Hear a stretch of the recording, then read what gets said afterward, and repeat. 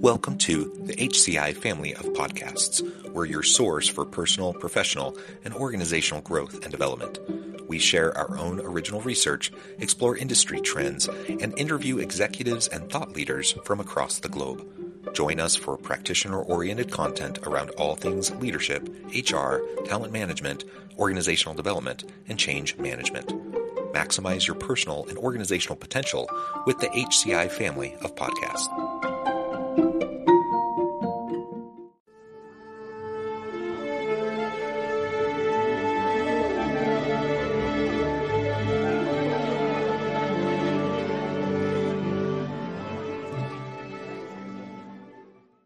Dr. L. Carol Scott, welcome to the conversation today. Thank you, John. I'm so glad to be here. It is a pleasure to be with you. You're joining us from Texas. I'm south of Salt Lake City in Utah. And due to some internet challenges, we've decided to just keep your video off so we can have a more seamless recording time together. But I would encourage the audience, to connect with Carol on her LinkedIn and whatnot, so that you can see what she looks like and learn more about her.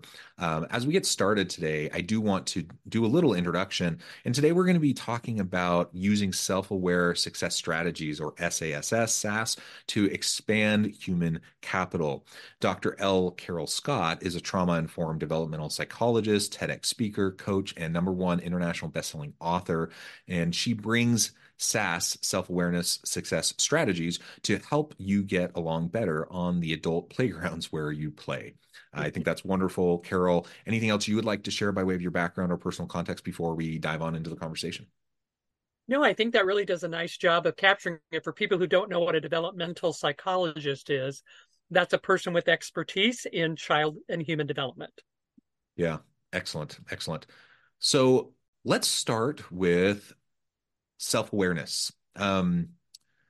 We live in a day and an age where I think leaders need to have more compassion, more empathy, to be successful in the work that they do. And in my mind, that really starts with the foundation of self-awareness, both for personal success, but also to drive team and organizational success.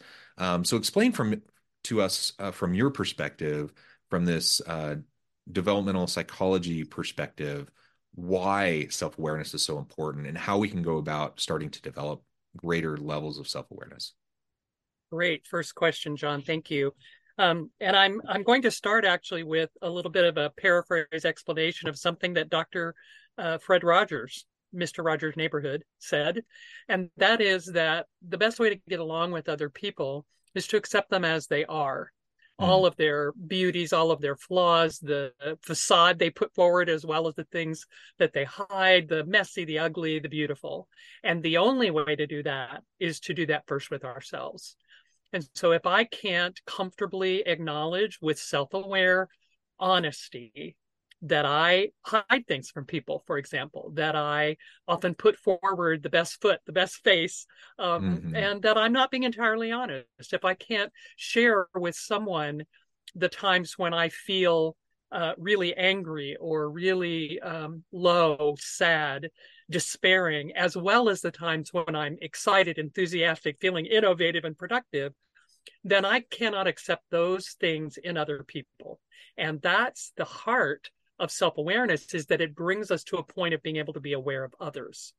And in terms of how we begin with self-awareness, I think it starts with looking honestly at our patterns of behavior whenever we can, and finding people in our lives who will be honest mirrors for the blind spots. Because we all have blind spots, and the blind spot is a blind spot. You can't see it, it's behind you. But other people looking at you often can. And so people who have compassion for that blind spot, who are willing to care about you and tell you in a caring way instead of bringing shame and blame and judgment to it, can really help us gain self-awareness. Yeah, and those blind spots are tough. I mean, they're blind, right? And so the reality is we have to very purposefully try to take away those blind spots by surrounding us with people who can help us to better understand where we're coming from. In the business world, sometimes we talk about this as the Johari window. I don't know if you're familiar with that framework, but essentially we're trying to, it's a four quadrant system, and we're trying to expand the area that is known to ourselves and known to others, and we want to reduce the areas that are unknown to ourselves and unknown to others. And as we do that, we increase our known window and we reduce the hidden Mm, window. mm, And ultimately, those hidden spots, the spots that we can't know, they get reduced simply because we're proactively fostering that self-awareness. We're proactively fostering that transparency with those around us and surrounding ourselves with people who can tell it straight, right? And who can tell mm. us what we may be missing. And if we surround ourselves with sycophants and people who only tell us what we want to hear, that is like a recipe for failure. Because ultimately, your hidden window is just going to get larger and larger and larger. Like people aren't going to know what they don't know, and you're just going to have these massive blind spots. That's a terrific model. I love the sound of it. It's not one I'm familiar with. And I also am really aware that when I am not self-aware, when I'm just behaving in my habitual learned patterns, then I am allowing other people to define what I am, who I am, what I think, what my opinions are, what my emotional state is. They're interpreting my patterns of behavior, the exterior observable stuff, they're interpreting it to mean things about me that maybe it doesn't really mean. And until I'm aware of what's driving those patterns, which by the way, is mostly about early brain development from birth to 3, which we don't even remember in our lives, until, excuse me, until I'm more self-aware, I'm just simply letting other people decide who I am. Mm-hmm. Mm-hmm. That Yeah. doesn't sound And like a and recipe for success in life no, to no. me. And like you said, if we want to foster this within our teams, if we want more, I mean, Mm, I think most people do. They want others around them to be like self-aware individuals. How many times are we walking around and we see someone just doing something so stupid, and you're like, oh, that person has no emotional intelligence. That person has no self-awareness. mm. They're saying something incredibly insensitive or incredibly hurtful or damaging or just tone deaf, Yes. and how often do we see that happen? And of course we all want those around us to be self-aware. How often do we all take the time to reflect on how self-aware are we? do we Mm, do we think we're incredibly self-aware where everyone else around us is not? I think yes. that is something that a lot of people assume. They think I spend time in my own head. I'm self-aware. Other people aren't. And the reality is we all have blind spots and we all have to be very, very proactive. And we can't promote self-awareness in those around us and have a more healthy team and workplace environment unless we first start with ourselves. So I love that quote that you shared from Mr. Rogers at the beginning. Okay, so tell us now a little bit more about the self-aware success strategies framework and how Okay. that connects with human capital. So these are 7 social and emotional intelligence assets that bring us to really high competence in relationships as adults, whether those relationships are at home, at work, or in a wider community, service work, church, etc. And they are all 7 developmentally programmed into us in our first 7 years of life. I picked out a kind of highlight of development from each of the first 7 years. So we learn our baseline for trusting other people to meet our needs, trust, in our first year. In our second year, we gain what I call independence, which is Mm-hmm. awareness that I over here am thinking and feeling and wanting these things, and you're over there and you're different from me. That's Mm-hmm. fundamental. And we mess that one up a lot with our American parenting, our US parenting. The third success strategy is what I call faith. And that confuses some people. But what I really mean is the ability to believe in the impossible, to believe Mm-hmm. in things not proven, not seen, and therefore to dream, imagine, and as an adult, innovate. Mm-hmm. The fourth strategy, which we can gain at the age of 4, and boy, if you've ever met a 4-year-old, this one will resonate. I call negotiation. And it's the ability to get what I want without Mm-hmm. stepping on what other people want. It's the birth of win-win problem Yeah. solving. The 5-year-old is about vision. It's about leadership around a particular idea. It's about having a goal that is specific and doable, not an impossible dream like the 3-year-old thinking they can grow up to be a unicorn, but let's build a spaceship and launch it. Let's build a rocket ship. That's something that a 5-year-old would think of. But the key to vision is you're enrolling other people in your vision. You're being a leader. At 6, we learn how to compromise. We learn that, okay, I want all these 10 things. Gosh, looks like 30 people around me want about 10 things apiece. We're not all going to get what we want in entirety. And so what am I Mhm. willing to let go of? And it's the beginning of being values-based in our decision making, knowing that I value this thing I want more than that thing I want. So I can let go of that thing and let you have one of yours. And then finally, by 7, we're learning to incorporate what I call acceptance, which is essentially just living with life as it is, not trying to, certainly trying to change the things that I can change that are mine and my control, but not grousing about and resisting the things that I can't change. Look, this is life happening in front of me right now. It is cold. It is snowing. The traffic is bad. People are not cooperating. And if I can just accept that that's true, instead of being angry about it and resistant to it, then I can work with it. I can do something about it. I often like to say that this is also the age at which we first discover that bad things happen to good people. Yeah. And worse for a 7-year-old, and maybe for us too, is that good things happen to bad people. So unfair.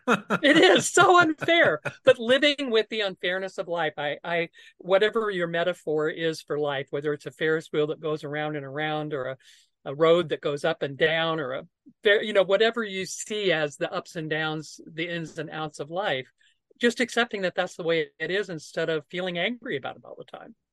Yeah, yeah. It is out of our control, and Mm-hmm. bad things happen to good people, good things happen to bad people. The problem of evil is something philosophers have thought about for eons, right? Mm-hmm. Mm-hmm. For millennia, and I don't think we're going to get an answer to that one anytime soon. Well, Right. very good. So utilizing those that framework and those Mm-hmm. approaches that can help us to foster more self-awareness. Now, how have you seen organizations and leaders utilizing the self-awareness success strategies to to really enhance and expand upon their human capital capabilities? One of the things that I like to really emphasize whenever I talk to any audience or coach anyone is that relationships are the essence of life. Being able Mhm. to get along with and work cooperatively with and make things happen with other people is the heart of who we are. We don't get any kind of success in life unless we do it with other people. Everybody likes to think that they're the Lone Ranger and making things happen on their own, but I don't think I've ever met one in real life. Right. So Yeah. whether you're a CEO working with a team in the C-suite, or you're a middle manager working with a team of frontline workers, or you're a teacher who's working with children and their parents, or you're a police officer who's working with mentally ill people on the street, all of those take an understanding of yourself as a being and how you interrelate with other people, how you gain cooperation, how you can put forward your ideas in a way that they can be heard. So it's one thing to talk, and it's another thing to be heard. And so, in the coaching and the writing and the training that I do, what I emphasize is look, you do all the things you do as habitual patterns rising out of brain wiring that happened before you can remember. We know now in developmental psychology, which we didn't know for a long time in my early years of study, that the brain is actually created, the architecture of the brain is built after we're born. And so you come in with your hardwiring is for your sensory organs to be hooked up to the brain and bring you data. And after that, it's all about getting data and interpreting them. And the rest Hmm. of your brain wiring, all the other parts of your neural network are created after that. And about 85% of your brain architecture is built by the time you're 3. So the way you were treated as an infant, the way Mm, they responded to your crazy toddler behavior, the way they listened to those big dreams about being a unicorn or, hmm. whatever you thought you could do, and how they fostered those capacities in you, that's the heart of who you are today. And that's, you developed a lot of, either you develop those strategies or you develop what I call the creative alternatives. So, for example, if a toddler isn't allowed to be their independent self and they've got sort of my way or the highway parents who keep telling them, don't think like that, don't feel that, don't do that, don't want that thing, then what they do is they develop creative alternatives like codependence, like hyperdependence, like if you can't learn to trust other people to meet your needs as an infant, then you learn that you're on your own and you can't lean on anybody. Neither of those is an effective way to approach adult relationships. So I Hmm. focus on what's your behavior pattern and how can we from that interpret the brain wiring that needs to be redone, if you will. Hmm. Yeah, and I guess that gets back to one of the core things I know you talk a lot about, and that is trauma-informed approaches. Mm. Um, what you were just describing, it doesn't necessarily mean there was trauma in your childhood, but certainly, there's often trauma to be unpacked later in Mm. life, from these early developmental years that we have no control over, that largely shape who we are, how we process the world, how we interact with those around us.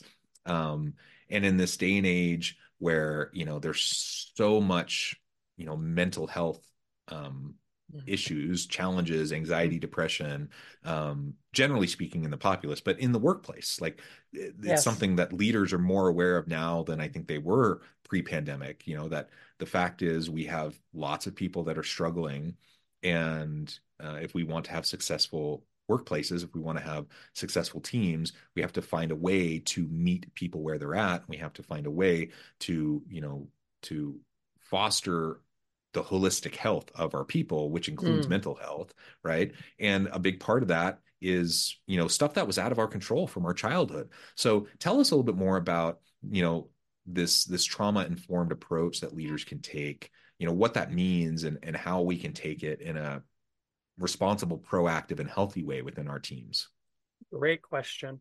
And I really do want to differentiate. I love the point that you're making that some things that happen for us when we're young are difficult, problematic, but they're not traumatic, but they still can shape behavior that's not helpful to us as adults. There's a set of 10 identified adverse childhood experiences that are certainly traumatic. Three types of abuse: physical, sexual, and emotional; two types of neglect, physical and emotional; and then five family dysfunctions. Things like an alcoholic or drug addicted caregiver, a caregiver who is violent with another caregiver in our presence, the loss of an adult caregiver Mm-hmm. by divorce or death. Um, so those are three out of the five. And so those things we know, those adverse childhood experiences, those are traumatic. They have a definitive, not just shaping effect, they define brain development in a way that makes it difficult for us to be healthy, interactive humans. And then there's this whole other huge category, way more than 10, of sort of missed opportunities. Adults treating children out of their own inability to see uniqueness, I would say.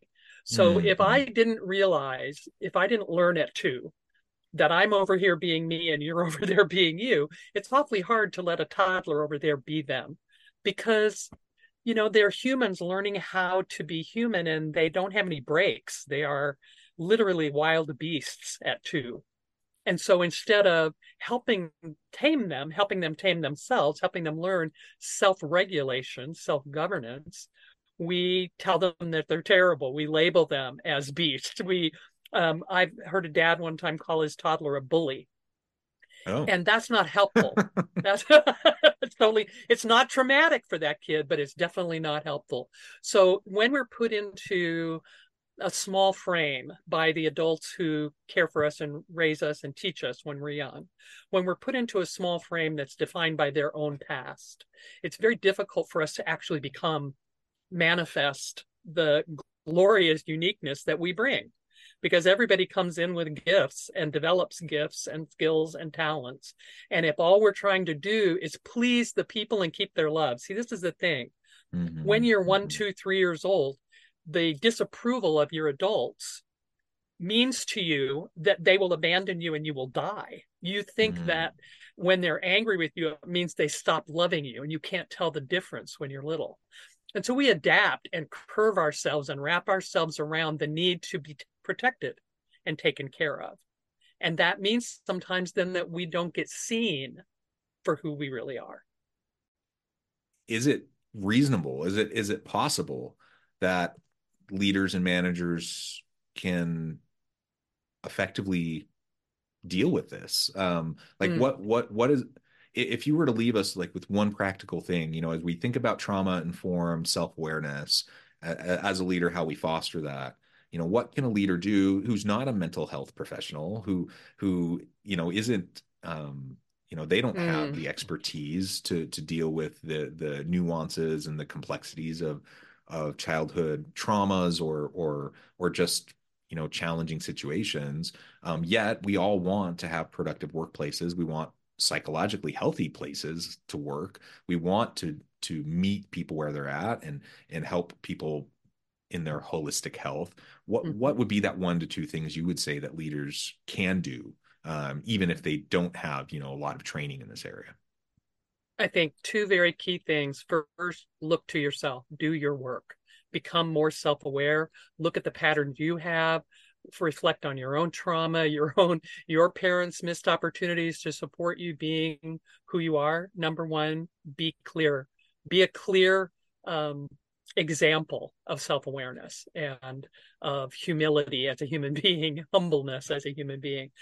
And the second one is to draw a clear demarcation between patterns of behavior that are not helpful in the workplace and the psychological underpinnings. I remember once I was the CEO of a nonprofit that was statewide in Missouri for a while. And I remember saying to one of my staff, look, I can help you with the fact that you do XYZ in your interactions with our colleagues on this team. Mm-hmm. What I can't help you with is the fact that you may want to think about some therapy or some other kind of modality of healing for yourself. That's not my job with you.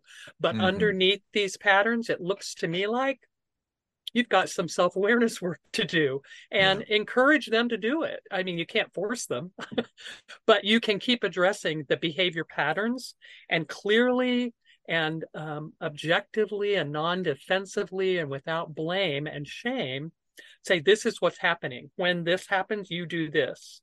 And that doesn't work here. Yeah. Yeah. Well said. Carol, this has just been a great conversation. I note the time. I need to let you go. As we wrap things up, I just wanted to give you a chance to share with the audience how they can connect with you and find out more about your work, and then give us a final word on the topic for today. Okay. Best way to get to me and all my social channels is through my website, lcarolscott.com. And I welcome you to watch some of the videos that I have on my YouTube channel about topics like how to stop being defensive. That's a good one. That's very Mm, popular. And I think the word to finish with is peace, oddly, because when I gain self awareness, there's a huge amount of peace that comes with that. I'm not worried anymore about what I'm doing and the fact that I might be harming other people or that I might be misrepresenting myself. There's peace hmm. in knowing when I'm self aware, I know who I am and I know what I'm putting out into the world, and I stop worrying. Yeah. Yeah. Well said. Carol, thank you so much. It's been a pleasure. I encourage the audience to reach out, get connected, find out more about what Carol can do for you. And as always, I hope everyone can stay healthy and safe, that you can find meaning and purpose at work each and every day. And I hope you all have a great week.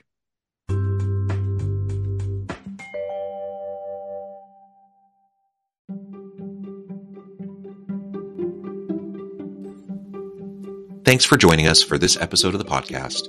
We hope you stay healthy and safe, and please join us again soon.